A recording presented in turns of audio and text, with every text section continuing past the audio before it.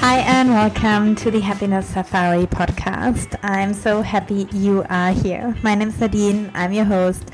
I'm here to guide people to connect to who they really are through yoga and coaching so that they don't feel lost and lonely anymore, but are empowered to live the life of their dreams.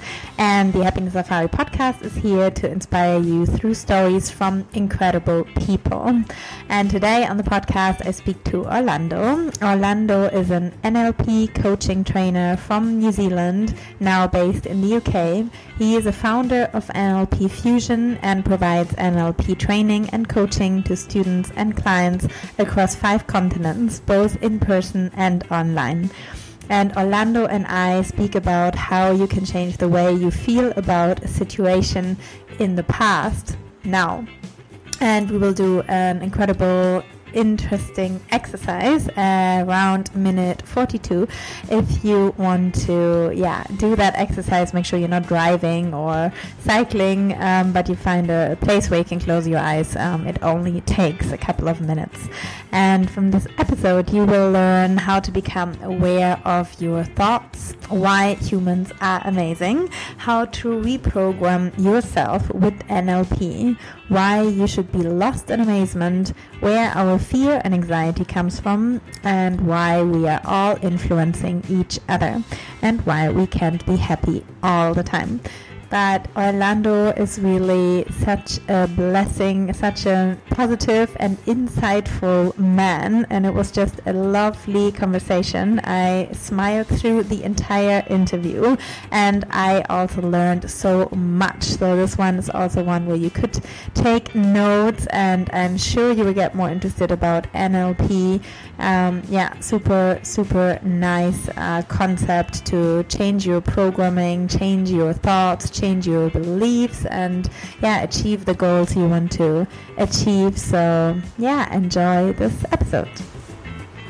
Hi, welcome Orlando to the podcast. I'm very happy you are here and talking to you about NLP, about your life's journey. And I can't wait to dive right in. We had a short conversation before, but please tell listeners first of all, like how you are today. And Well, thank you very much for having me here, Nadine, and hello to everyone. I'm very well today. For those watching, you'll see I'm a little red-faced. I've just been out cycling this morning, upping the physical game, but living here on the south coast of England, it's summertime and life's pretty good at the moment. Oh, yeah. Summertime in England is always really good, actually. Well, most of the time. Most of the time. You're lucky.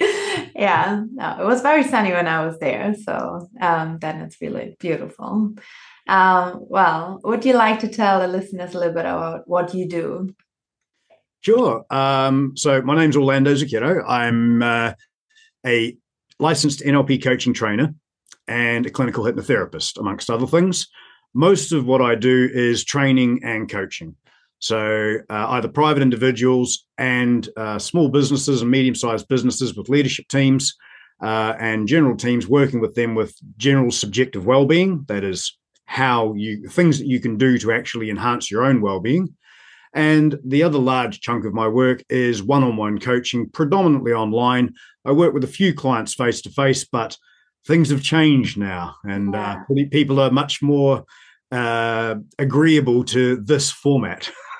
True, very true.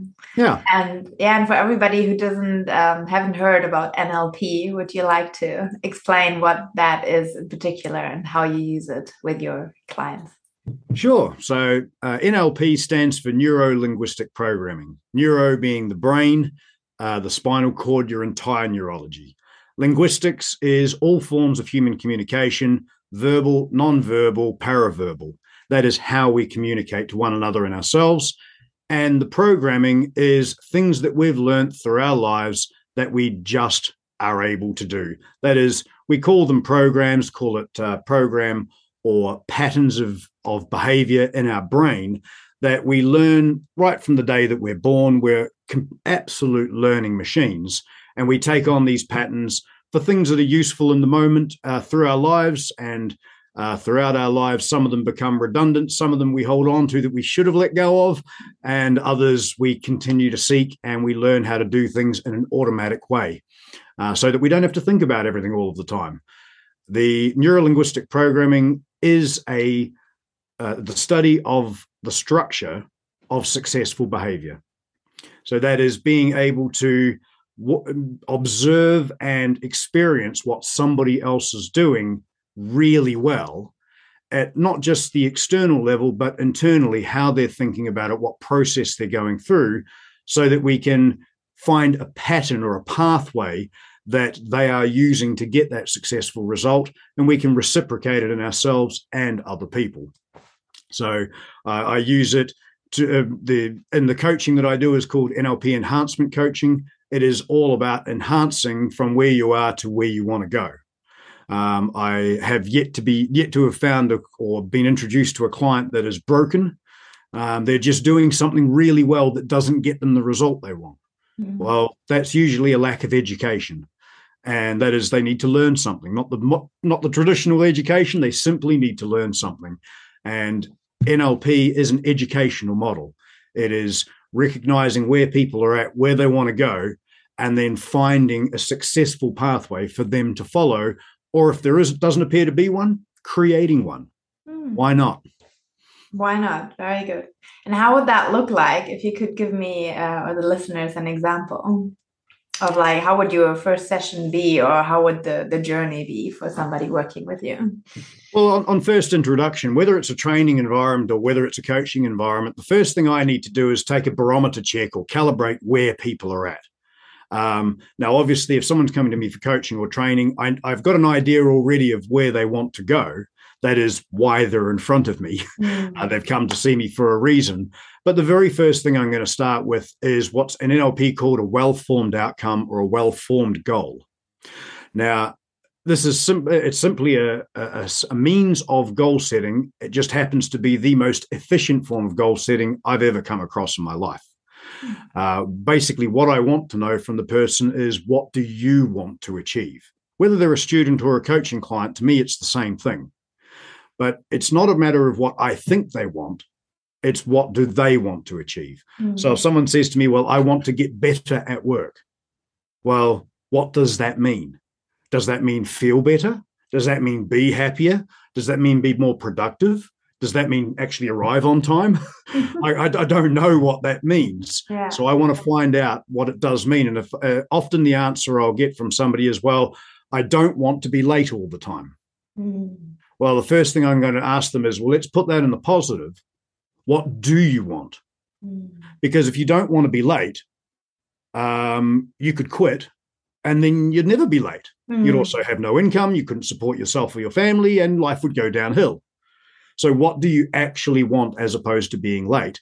And they might say, well, I want to be on time, or whatever their language is. And this is across absolutely any form of genre, whether it's business or personal private coaching, whether it's for weight loss or stopping habits or negative thinking, imposter syndrome, speaking in public, whatever it might be. What do you actually want?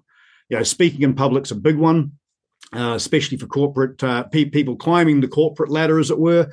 As they go up, they're expected to present. And they'll often say, well, I don't want to be afraid when I speak to people. I'm like, well, what do you want? Do you want to be funny? Do you want to be hilarious? Do you want to be excited? Do you want to be depressed?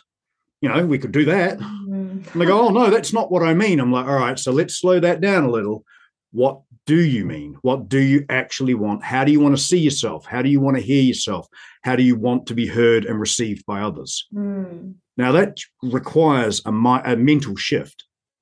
Because if I say to you, for example, here's a cup of milk, don't spill the milk. The mental picture is the milk being spilt, and then the instruction to don't do it, because English is round the other way. But if I say to you, carry it to the table carefully with two hands, that's a very precise goal-orientated or positive goal orientation mental picture that you're going to make inside your mind. Well, no different. I don't want to be afraid. I'm only thinking about being afraid. What if I want to be confident and clearly understood? Well, that's a very different thought process to don't want to be afraid. Very much the beginning of any interaction is to clarify from the client's perspective what they want, what they mean by that, so I can get an understanding of it, but more importantly, so they can hear their internal thoughts and they can see inside their mind the goal they want in a way they potentially have never looked at it before. Suddenly, that in of itself, change has already begun. Wow. And that's great fun. Yeah, I can imagine, especially if you're not so aware of that, concept and just the way we talk to ourselves. And oh, absolutely. And look, all of us to a large degree, I'm not aware of what I unconsciously do until I bring it into my awareness. Yeah. But the first example I give people is language. Currently, even in this podcast, we've both used lots of words. I haven't really thought about which words I'm using. I've got ideas and I'm making noise. But the process of creating and delivering language is outside of our awareness. It's an unconscious process. True. So when we start becoming aware of what we've said and how we've said it, that gives us the ability to adapt it and adjust it to be as useful as it can be, to be as clear in our communications as we wish. And we're never going to get it right all the time. We are human. That's okay too. Yeah. A sense of humor will save you from most things. Very true. Very true. So what would you say is just interesting, because you work obviously with people who have, and especially in corporate environments, very particular goals, like, want to be a good public speaker, or want to be confident, or want to be on time at work. But then do you have an idea what's the intention behind that, or what's the wish or the goal even underneath that? What do most people have in common by achieving their goals? Like, what is it what they really want? Well, it's a little difficult to answer the question, because what do most people have in common? Well, you have to, if you're going to go underneath, or if you're going to chunk up to the bigger picture, eventually you can get a common goal. Most people want to be alive. If you go up high enough, that's a purpose. But human beings, the cool thing in my mind about human beings is we all share a very similar neurology, right? Brain, spinal cord, generally. So patterns of communication and things we can learn are very easily transferable. Human beings are learning machines. We can walk on 2 feet, for goodness sake. That's amazing. Robotics has been trying to emulate that efficiently for decades now, and it's a really tough problem, and we just do it. And it's amazing while we're talking, walking, and having a drink and doing all these other things. So we share this neurology, but we're as unique as our individual fingerprints. And that's really important to me when I'm working with people. I'm not looking for what that person has in common with other people. I'm really wanting to know what's important for that person. Where are their values? How are they structured? What do they specifically want? And of course, you'll find commonalities. Whether you go through the psychology route of cybernetic Big Five, you find people that are conscientious, that have a level of openness, excuse me, that have traits that are in common. But human beings are a little bit more complex than that, because often, again, their motivational driver in a context, the moment you change the context, everything changes. The drivers change. And contextually, what's happening, I can see a client, often I'll see a client once, then a week later, and then every fortnight or 3 weeks after that for the number of sessions that we're doing coaching together. And you can have 2 weeks of not seeing somebody, and in that 2 weeks, something's happened in their life and their whole life has changed. Now, that sounds dramatic, but it could be the loss of a loved one. It could be that something happens, they get rushed to hospital, they get a health diagnosis.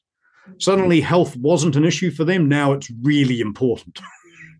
And so their value structure changes in their work and their personal life. We can be very, very changeable creatures. Well, I think that's awesome.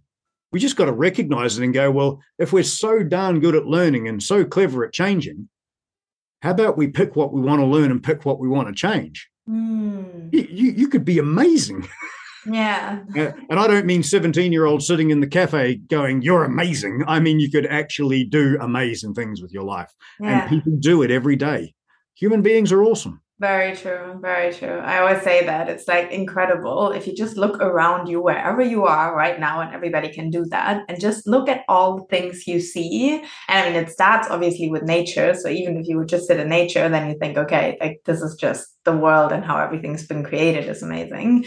But if you like are somewhere in a room and you see, I mean, all the items, I mean, I don't know, I just see a microphone thinking, okay, somebody built that. Like somebody actually came up with that. Like for the first time, somebody thought that would be a great tool to have to make our words like come out louder for more people to hear that.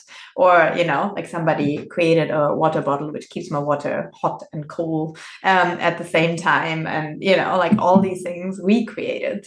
Like it's so, and I mean, we can fly to the moon and we can fly in planes and all these things, right? Yeah. Because somebody had an idea and then they changed it or they manifested it into something. So that is Well, every human achievement started with a thought. yeah. The very buildings that we're sitting in, we're in different buildings, but the very buildings we're sitting in, at some stage, this was an idea, a concept that was shared from one person to another potentially. And somewhere along the line, a draftsperson or architect was gifted the idea, and then they built it in their mind, and then they put it on paper or probably a computer now. And then they showed the person with the original idea, and they made adjustments. I mean, now there's a building. Yeah. It's just incredible, and it's filled with stuff, and every single one, every item is an idea, including what we're wearing. Yeah. Human beings are just awesome. I love that positive attitude towards human beings. I think. I think it's very easy, especially like in the modern day, we've got information coming at us in directions that 20 years ago didn't even exist. And the volume of it is phenomenal. It's very easy to get lost in the noise sometimes. And one of my favorite activities, you actually mentioned it a moment ago with airplanes. I'm very lucky where I live. I can ride for 5 minutes and be at a beach. And I've got my spot that I like to sit on.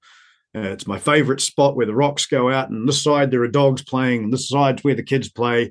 And they're at a distance, but I can hear it. And in front of me, I'm looking over the water to the Isle of Wight. And then I'll look up and I'll see a plane flying over.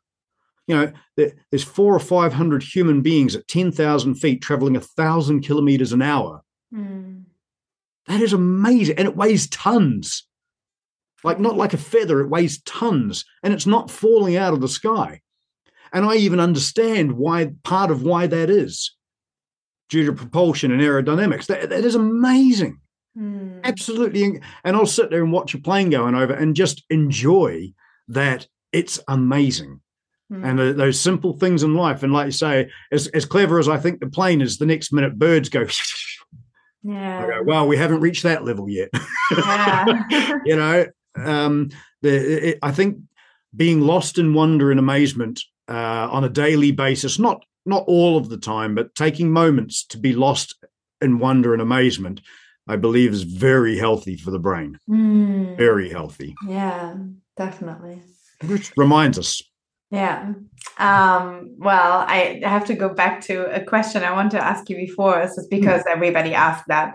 Also, when I work with people, like how long would it take? I guess maybe it depends on the goal, but like how many sessions do you usually have with people to achieve their goals? Well, that I have to kind of split into three. The coaching that I do is as NLP enhancement coaching. One bracket is other practitioners, hypnotherapists, yogas, instructors, breathwork instructors, acupuncturists. They come to me to learn skills in communication, in language, to enhance their own profession. And that's usually done either if it's not done in a course, it's in one-on-one coaching. That's usually in 6 sessions of coaching over 3, 4, or even 5 months, depending on what's happening in their profession. The other two are a lot more similar in the sense that private individuals or professionals sponsored by a company that are coming for a specific result. Yes, there's a lot of variation, but usually for most things that are very specific, 3 sessions, sometimes 6, depends on complexity and what else is coming up for that person, whatever's going on for them in their mind. But for example, public speaking, the first thing I ask the person is, what if I said to you that in the other room, there's 100 people, I'm going to take you into that room and you're going to stand on the stage. And I'm going to look for how they react. Now, if they can be afraid by that, they're not afraid of public speaking. They're afraid of the idea of public speaking. They're creating the fear without it even. I mean, I've just told them it's not there. And then I've told them, what if it was there, knowing that it's not there, and they still manage to do the fear. So they know it's not there, but they've already made a picture or a movie inside their mind. They've imagined what it would be like, and their body, their physiology, their emotions has reacted. Well, that's not a reaction to external stimulus other than my voice. It's a reaction to an internal trigger. They've created that trigger. So rather than, I mean, you don't need a stage to teach someone how to think for a change. Because now we're stepping into the role of very much the structure of human behavior. That is a structure of thinking. What is thinking? How are you actually doing it? And, we have 5 senses of the human body, and we use those 5 senses predominantly to do our thinking. I'm not saying that there isn't a 6th sense or that there aren't multiple universes and all that. I'm not saying that. But when human beings interact with one another and themselves, they use sensory-based information. That is, they make internal pictures and movies. That is, they can see their thoughts, or they talk to themselves, or they imagine other people talking to them. That's auditory. Or they go through a series of feelings. That's very kinesthetic. Sometimes there's even a smell or a taste involved, right? The bitter taste of having to get on stage. That stinks as an idea. It comes out in people's language. So when we start tracking for that sensory information and asking directly, I mean, if I say to a person, look, next door, imagine there's a stage and I'm going to take you out there, and they go, I'm going to say, what are you doing? And they're going to go, I don't know, I'm just getting afraid. I'm like, no, slow down. What are you actually doing in your mind? Are you imagining what that's going to be like, or are you talking to yourself, or are you remembering something that scared the bejeebers out of you? And usually, very often, I should say, not usually, there were just the thought of going out there freaks me out. I'm like, cool. How are you doing the thought? Are you seeing it in your mind? Oh, well, I feel it here. I'm like, yeah, but you don't get the feeling until you know what to feel about. So what happened first? Let's just slow it down. And this process of slowing the process down is bringing the unconscious behavior, that is the thinking, into conscious awareness. I'm like, all right, so you get this feeling here, but what had to happen just before that happened to get that? What had to happen to get the feeling? Oh, well, and I'll say, close your eyes, because cut off the sensory experience of the outside.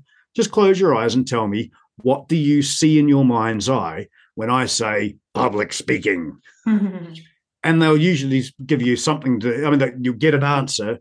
I just hear myself saying, you can't do it, you can't do it, you can't do it, you can't do it, you can't do it. Now, by that, what I've just demonstrated is exactly how they hear it. They don't hear, you can't do it. You can not do it. You can not do it.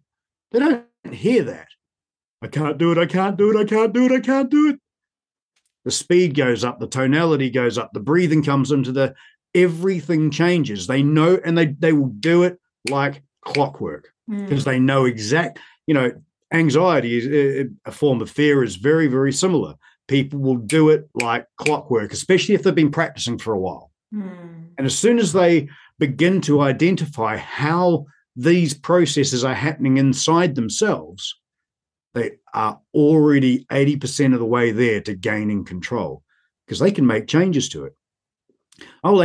Someone that's afraid of walking out on stage, I'll teach them how to get more afraid of it more quickly. Then they can really scare themselves. Now, that sounds weird, but they also realize, because I'll be joking the whole time, they also realize at the same time that if they can make it worse faster, that means it's a process that they are doing and they're beginning to control it. Now, by far the majority of that point go, all right, now tell me how to make it go the other way. Exactly. And what I've just demonstrated to you is exactly what they've got to do. If this is making it worse, whatever this finger means, they've got to go the other way. So if it gets worse like this, then make it better like that. Now, the moment people say to themselves, I can't do it, I can't do it, I can't do it, I can't do it. Even if they don't change the language, if they simply go, I can't do it, I can't do it, I can't do it, I can't do it, I can't do it, I can't do it. It feels different. Right? And we've been doing this our whole lives, just not aware of it. If a child hurts themselves, now I have no children, okay? Plenty of my friends have had children. I had a younger brother, but if a child hurts themselves, I won't walk towards the child, increasing my pitch and speaking faster and faster. Are you all right? Are you all right? Are you all right? Are you all right? Are you all right? I'm going to freak the kid out, right? But if I walk over and go, hey, how you doing? What have you been doing? Blah, blah, blah, blah, blah, blah, and just talk, it breaks the pattern of I fell over, maybe I should freak out. And if I just talk normally, the kid's going, well, hang on, you're supposed to be freaking out and joining me here. What's going on? Do I freak out? Do I relax? But because it's different, they have to find a new way to react. And adults are just big kids in a lot of respects and thinking. But the moment they start, this is the coolest thing about that. The moment people start learning, this is a process and here's how I'm doing it, and they start realizing that they can start making adjustments to that process and it feels better, you actually you'd be doing well to stop them getting better. Because human beings are learning machines. It never stops. Yeah, sure, prior to 7-year-old, up to 7 years of age, we learn very differently at an excruciatingly high rate and speed, phenomenally well. But after that, we're still learning phenomenally quickly, and we can do a lot to enhance our own learning. The first thing is to actually engage in doing it. Figuring out, what am I doing now? What do I want to do? And then spot the difference. And then change stuff. Give stuff a go. Yeah. Yeah, very cool. The children example is so true, right? Because even if children fall and they actually don't hurt themselves, but then sometimes when the parents come and they freak out, then they just cry because of the shock or the moment of, now you explained it, why. And then if you actually don't watch or you don't go there, then, they might just get up and they go. And so you can also control it by going there, being really calmly and saying, okay, you okay? Yeah. Well, I mean, look, up until the age of 7, children do not have the resources to know what to do. They don't know how to react because they haven't done that before. So where do they look to for their primary source of what happens now? They look to older people, to adults, primarily with the highest level of trust, which is going to start with parents and then loved ones and out into the wider community. Yeah. And depending on how those people react, the child, what they're doing is going, okay, they're not quite doing it like this, but hey, I've just had a really bizarre experience. I don't know what to do with it. What should I do now? Oh, look, everyone's freaking out. Yep, this is my moment. Where do you think most spider phobias, snake phobias, height phobias, fears, anxieties? I mean, look, I work with a reasonable number of young people, 17 to 20 years of age, and it never ceases to not entertain me, especially if I meet them live where the parent brings their child who's 17 that's well on their way because the child has anxiety. And other than the age, I fail to tell who's different when they arrive because mum's freaking out. Oh, the traffic was really bad and we could hardly drive here. And here's my daughter. Can you help her? I'm like, do you want the first appointment or the second one? Because, we're not purely products of our environment, but to ignore our environment, ignore what we've been around for large portions of our lives, like it can't influence us. That's just stupidity. I went to the beach this morning and rode my bicycle along the promenade, and I saw a whole bunch of dogs down there. I love dogs. Those dogs had an impact on me viscerally. I saw them, I felt good. Well, if just seeing a dog walking down the beach can make me feel an internal feeling. What about the co-workers I spend hours with, my partner, my family, my friends, people that we spend hundreds, if not thousands of hours with? We all have the ability to influence each other directly. And whether we think we're doing it or not, you cannot not communicate with other people. You cannot not influence them. Simply by being there, you create a difference. You become context. So I think it's a good idea to be aware of that and be good context. Wow. Yeah, that's very powerful for sure. And that's something I think so many people are not aware of. And, even though now you said it, I was just like, yeah, that is so true. And it makes so much sense. And I think everybody can think of situations where it's been like that, or things that actually make you coming to happiness, like happy or make you feel good or not. And speaking about, like the energy around, but it has something to do with communication. Well, absolutely. I mean, in the work that I do, I come across a lot of people that have been diagnosed with or have self-diagnosed depression. And again, straight back to that very beginning, what do you want? I don't want to have depression. All right, so you want to be terrified all day. You go, well, no, that's not what I meant. I'm like, well, if you don't want depression, what do you want? Oh, well, I want to be happy. I'm sorry, that job's already taken. If you want to be happy, then you've got to shrink a few feet, get 6 mates and an unconscious woman. That's the story. There's happy, dopey, sneezy, smiley. You can't be happy. It's not a thing. You are a human being human, doing things. You can do things happily. You can happily walk to the shop. You can happily interact with other people. You can feel the feeling or describe the feeling of happiness, but you can't be happy and stick like that. I mean, emotionally, human beings cannot be one emotion all of the time. We're changing creatures. We operate in ebb and flow, just like everything else in the universe. Yes, we're super special and we're more amazing than everything else we like to think from time to time. We're not so different from the ocean. The world spins, we're on it, the ocean's on it. Both we and the ocean are constantly changing. And that's a good thing. I'm 46 years of age. I wouldn't want to look like I did when I was 5 years old. It was a different perspective. Everything was bigger than me. Yeah. As we grow and we change, we should change, and we should understand that. When I say change, I'm not saying that we have to redevelop ourselves. I take my hat off to the likes of Madonna, who's absolutely redeveloped herself every 10 years in her music and all the rest of it. Well, brilliant. But it's not that.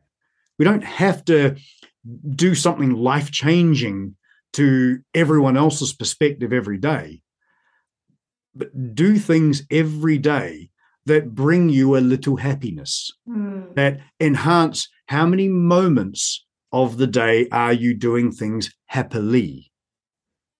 Just before we got onto this podcast, you mentioned to me, oh, well, I work all over the show. I'm working all the weekends, and you only had 3 weekends off, but then work, you just flippantly said to me, but work's not really work for me.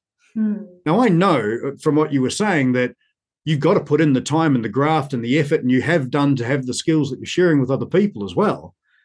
The fact is, you happily do what you do because it brings you pleasure. Well, you couldn't hide it when you were explaining it to me. You lit up like a Christmas tree when you told me that you enjoy your work. I was like, that is beautiful. How cool is that? Doesn't mean it's not hard from time to time, but you can do hard things happily. Yeah, definitely agreed. So is that what you're saying? So coming back to the people who are depressed and don't want to feel depressed, and then they say they want to be happy, but then what do you say? Do things.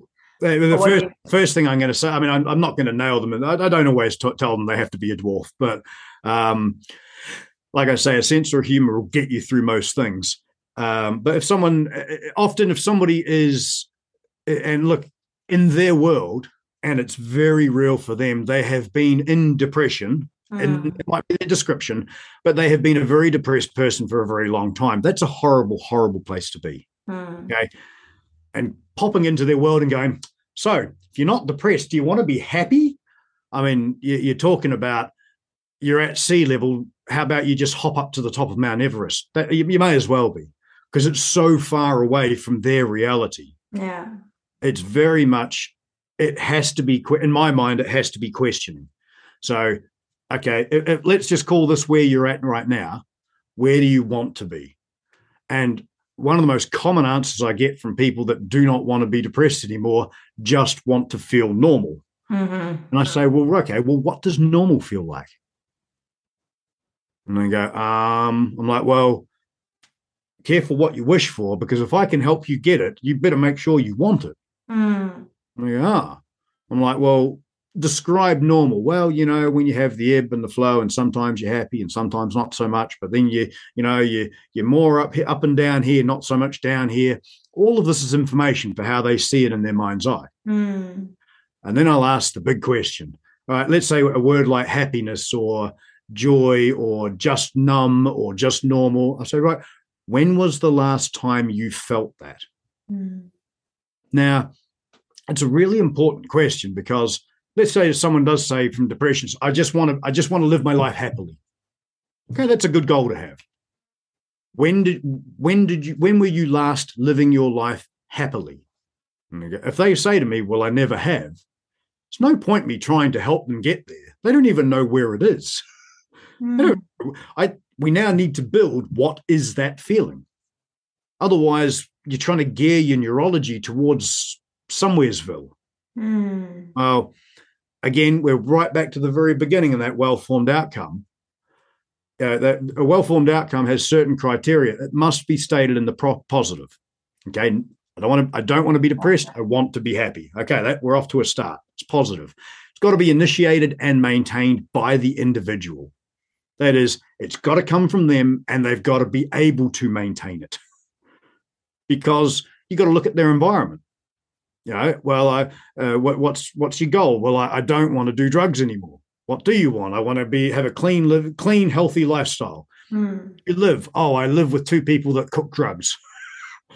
Well, you might have the best session with them in the world, but you've got to be aware, if they go back to that environment, what is the probability of them not using? Yeah. If someone's in any form of toxic environment, not just drugs, but if they're in an environment, I work with, unfortunately, a huge number of women worldwide that have had horrific things occur to them through their lives. I don't know why, but it's a large portion of my client base. A lot of the work, by the way, I do is content free. So we can talk about that. But because I work content free, that provides a very nice space for a lot of people to be able to make changes without having to go into details. I think things already happened. You don't need to go through it again. That's psychology. Tried it for 100 years, doesn't work. Okay. No point reliving the experience. It was done. Especially if it was done to you, you shouldn't be doing it to yourself, going over it again. Change it. It's not happening anymore, so how are you doing it? Just like the person going on stage. There is no stage, so how are you doing it?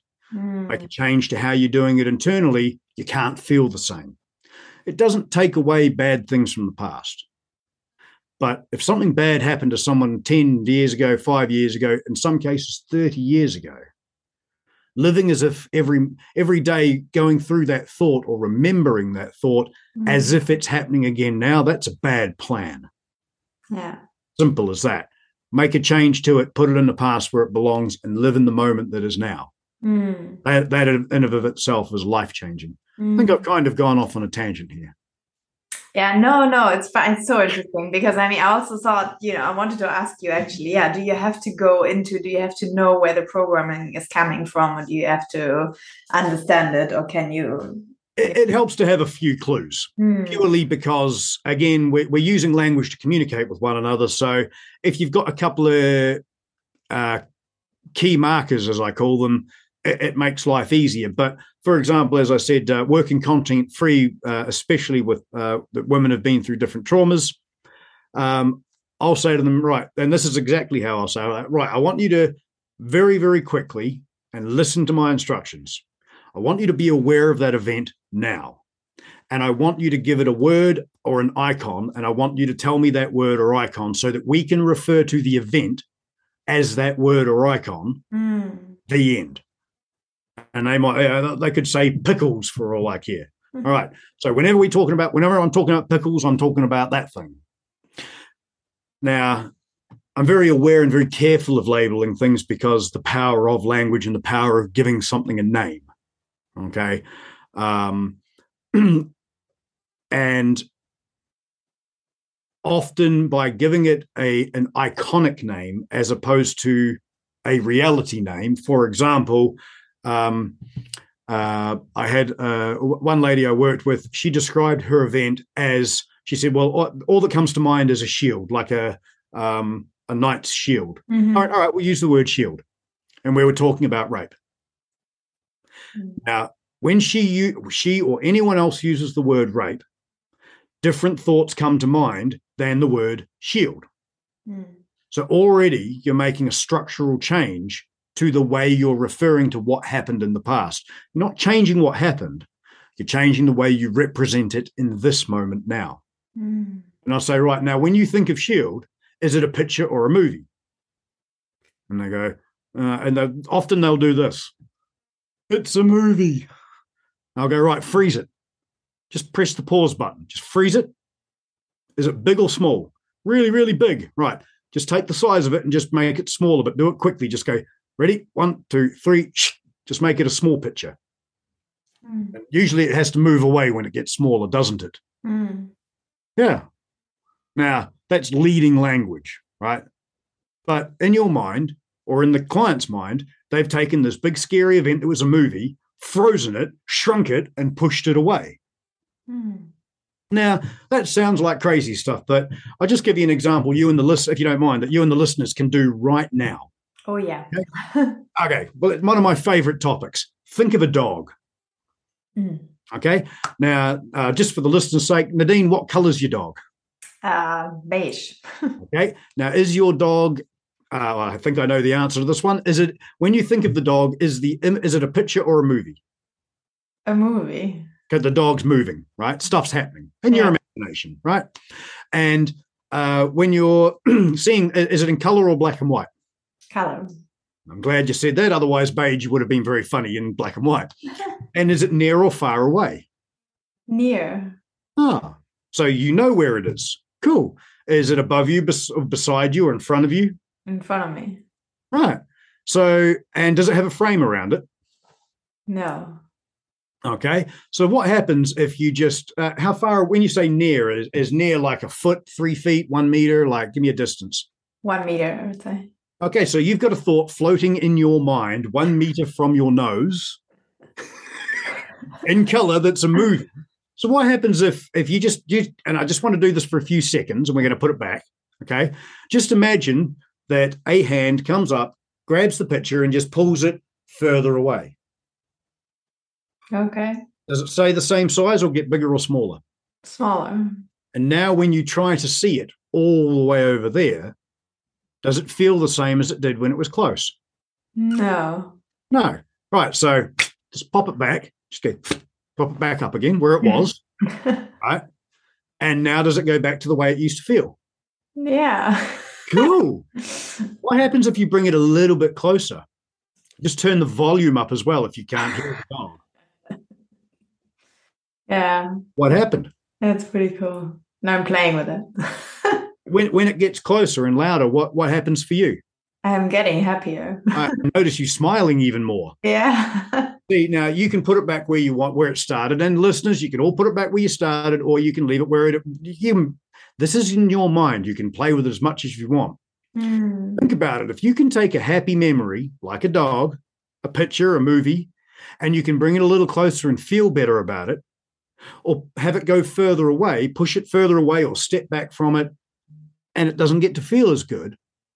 Exactly the same happens if you're thinking about something that makes you feel ungood, good, crappy, bad. So if you've got a memory that's big and yucky and scary and nasty, shrink it down, push it away. The key to it is do it quickly.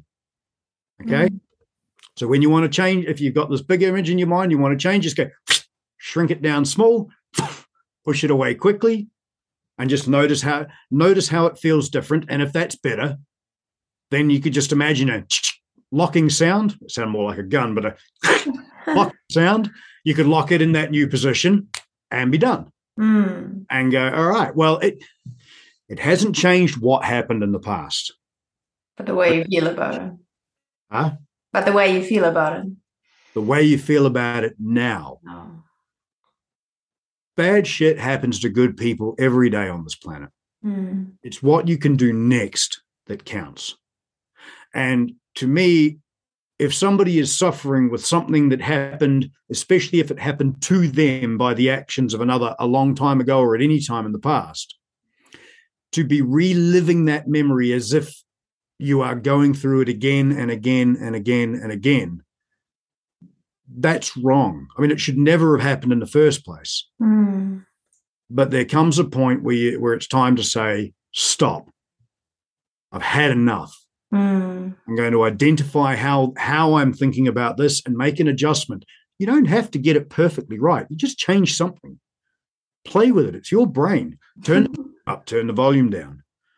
Move the picture closer, further away, bigger, smaller. Make it fuzzy, put it sideways. You can do anything your imagination can do, you can do. Well, how freeing could that be? Yeah. Well, welcome to my world. This is what I teach people to do every day. Nice. Very cool. Very cool. Of ever. Thank you so much for sharing. You're welcome. Oh. So I actually wanted to get into your story, how you started to do what you're doing. Maybe we can speed it up a little bit because of time. But absolutely. Look, it's not that exciting a story. I haven't got a long-winded, I had problems story. I'm a little different in that respect. I had a wonderful upbringing in Wellington, New Zealand. And in my early 20s, I was in sales. I came across a guy who could outsell anyone I'd ever met in my life, but he was doing something I couldn't understand. I asked him for some advice. He gave me a brochure, and I went to an introduction to neurolinguistic programming for business communication in 1996.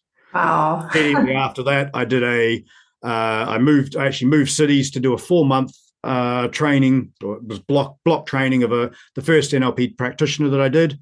I then used it in business and sales predominantly for over a decade. Almost 2 decades. And in 2016, I traveled to Florida and met Dr. Richard Bandler, one of the co-creators of neurolinguistic programming. He and John Grinder put the entire model together from the 1970s onwards. I started training I got on very well with Richard, started training directly with him.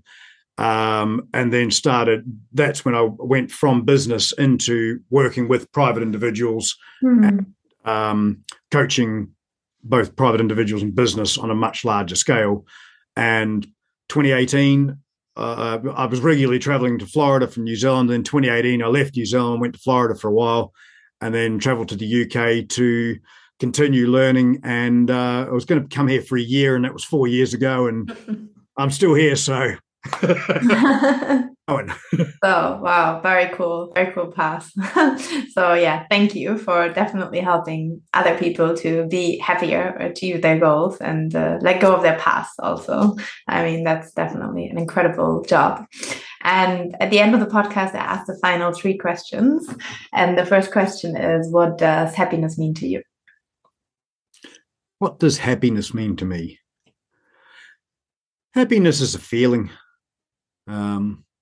And it's one of the positive feelings that I enjoy in wonderful moments in life. And moments are the currency of life, so may as well spend them feeling things like happiness. And what do you do to be happy? A lot of different things. Learning makes me happy. Reading, videos, watching human beings do awesome stuff, cycling, watching dogs, petting dogs, playing with dogs. I mean, there's a I won't, but I could go on for a long time. I've spent a lot of time in the last 7 or 8 years noticing when I'm happily doing things, what am I doing? And I do more of those things. Exactly. And it works.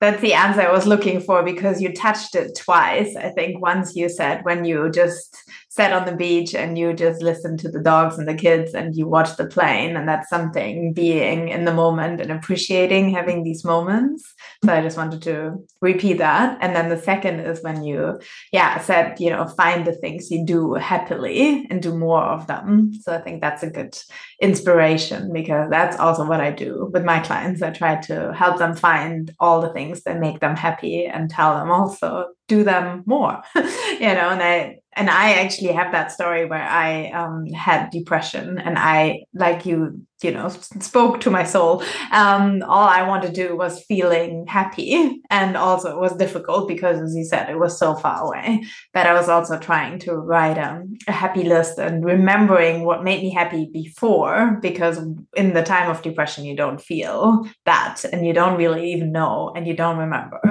And then, I wrote all these things down. I was like, okay, the past made me happy to see dogs or play with them or pet them, or, any animal really. So then I maybe could at least watch animal clips, and they maybe wouldn't give me the same happiness as before, but still a better emotion than being in my mind thinking about, I'm just depressed and I'm miserable and I hate my life and these little things. And then, okay, like I know exercise is good for me. In the past, it made me happy. So now if I do it while I'm depressed, like it makes me feel a little bit better. And then going up the ladder step by step. Yeah, it's confidence. People that have been depressed for a long time, in my experience, they honestly don't know the answer to what would make you happy. They'll start small. They didn't get to that point in 2 minutes. Often they've been months and weeks and years to get to that point. Just slow down a little, give them a little space to grow, and ask a couple of questions like, what's one thing that makes you happy? Well, I used to like watching dogs. All right. Like you say, get a video. You don't have to start by changing the whole world. You actually do with every small change. Yeah. Good. The last and final question is, what was the happiest moment in your life? What was the happiest moment in my life? Until today.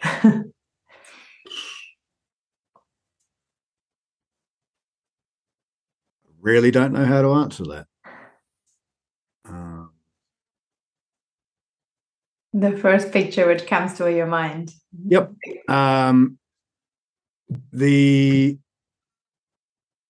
Probably the first thing that comes to mind for me was in 2018. I arrived here in the UK. In October, I went back to New Zealand for a dental and medical conference that I was helping with, and I did a couple of small presentations locally. And my dad came to one of them, and my dad's in his 70s. He was born in Italy. He immigrated to New Zealand, and he has got no idea what I do.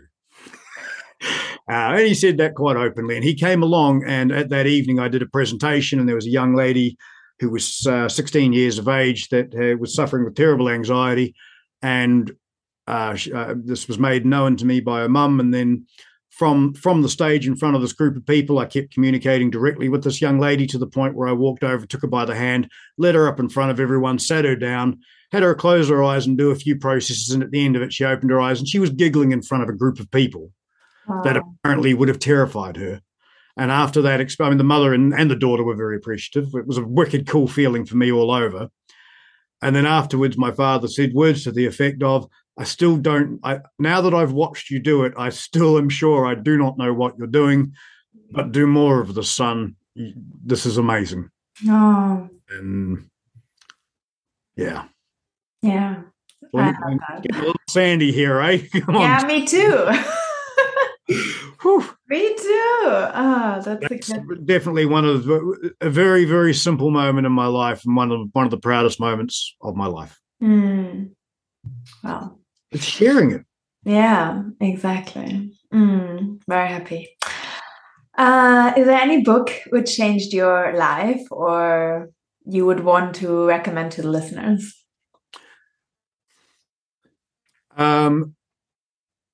If today's been of interest and you'd like to read a little more about NLP or these types of things, there is a book by Dr. Richard Bandler that he co-wrote. I can't remember who he co-wrote it with off the top of my head, but it's called The Ultimate Introduction to NLP. If you Google search that or find it on Amazon, it's a very short book and an easy read. One of the most inspiring books for me that I resonated with deeply because I love to travel was a book called Conversations, written by Owen Fitzpatrick, who is a master trainer of NLP, an amazing guy. Founded the Institute of NLP up in Ireland with his co-partner, Brian. But Owen wrote a book called Conversations, co-written with Dr. Richard Bandler, where Owen starts the story in Dublin and in Ireland on a rainy night, and then he travels. And he speaks of his travels, and the stories within the language is exquisite.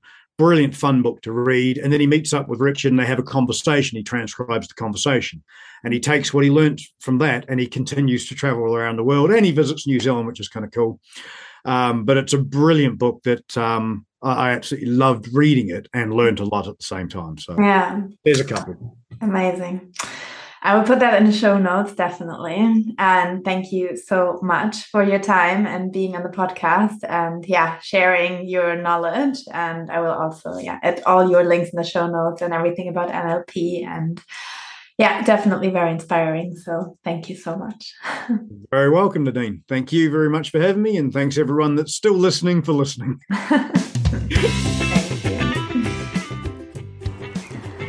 Hi and welcome back, and as Orlando said, thank you for listening through until the end of the podcast. It was a long one, but I think so interesting.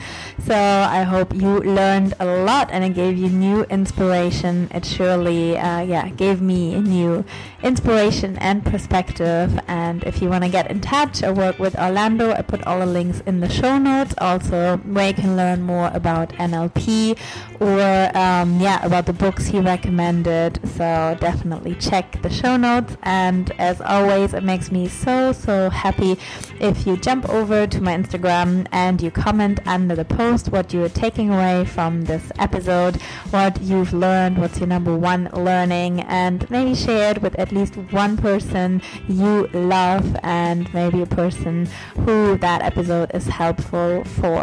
That would make me happy and hopefully the other person as well. And I am in Denmark in the moment teaching at Bikram Yoga Roskilde for a short visit, and then off to Sweden after that. So still continuing my travel journey. And as always, I like to share a quote from my book with you.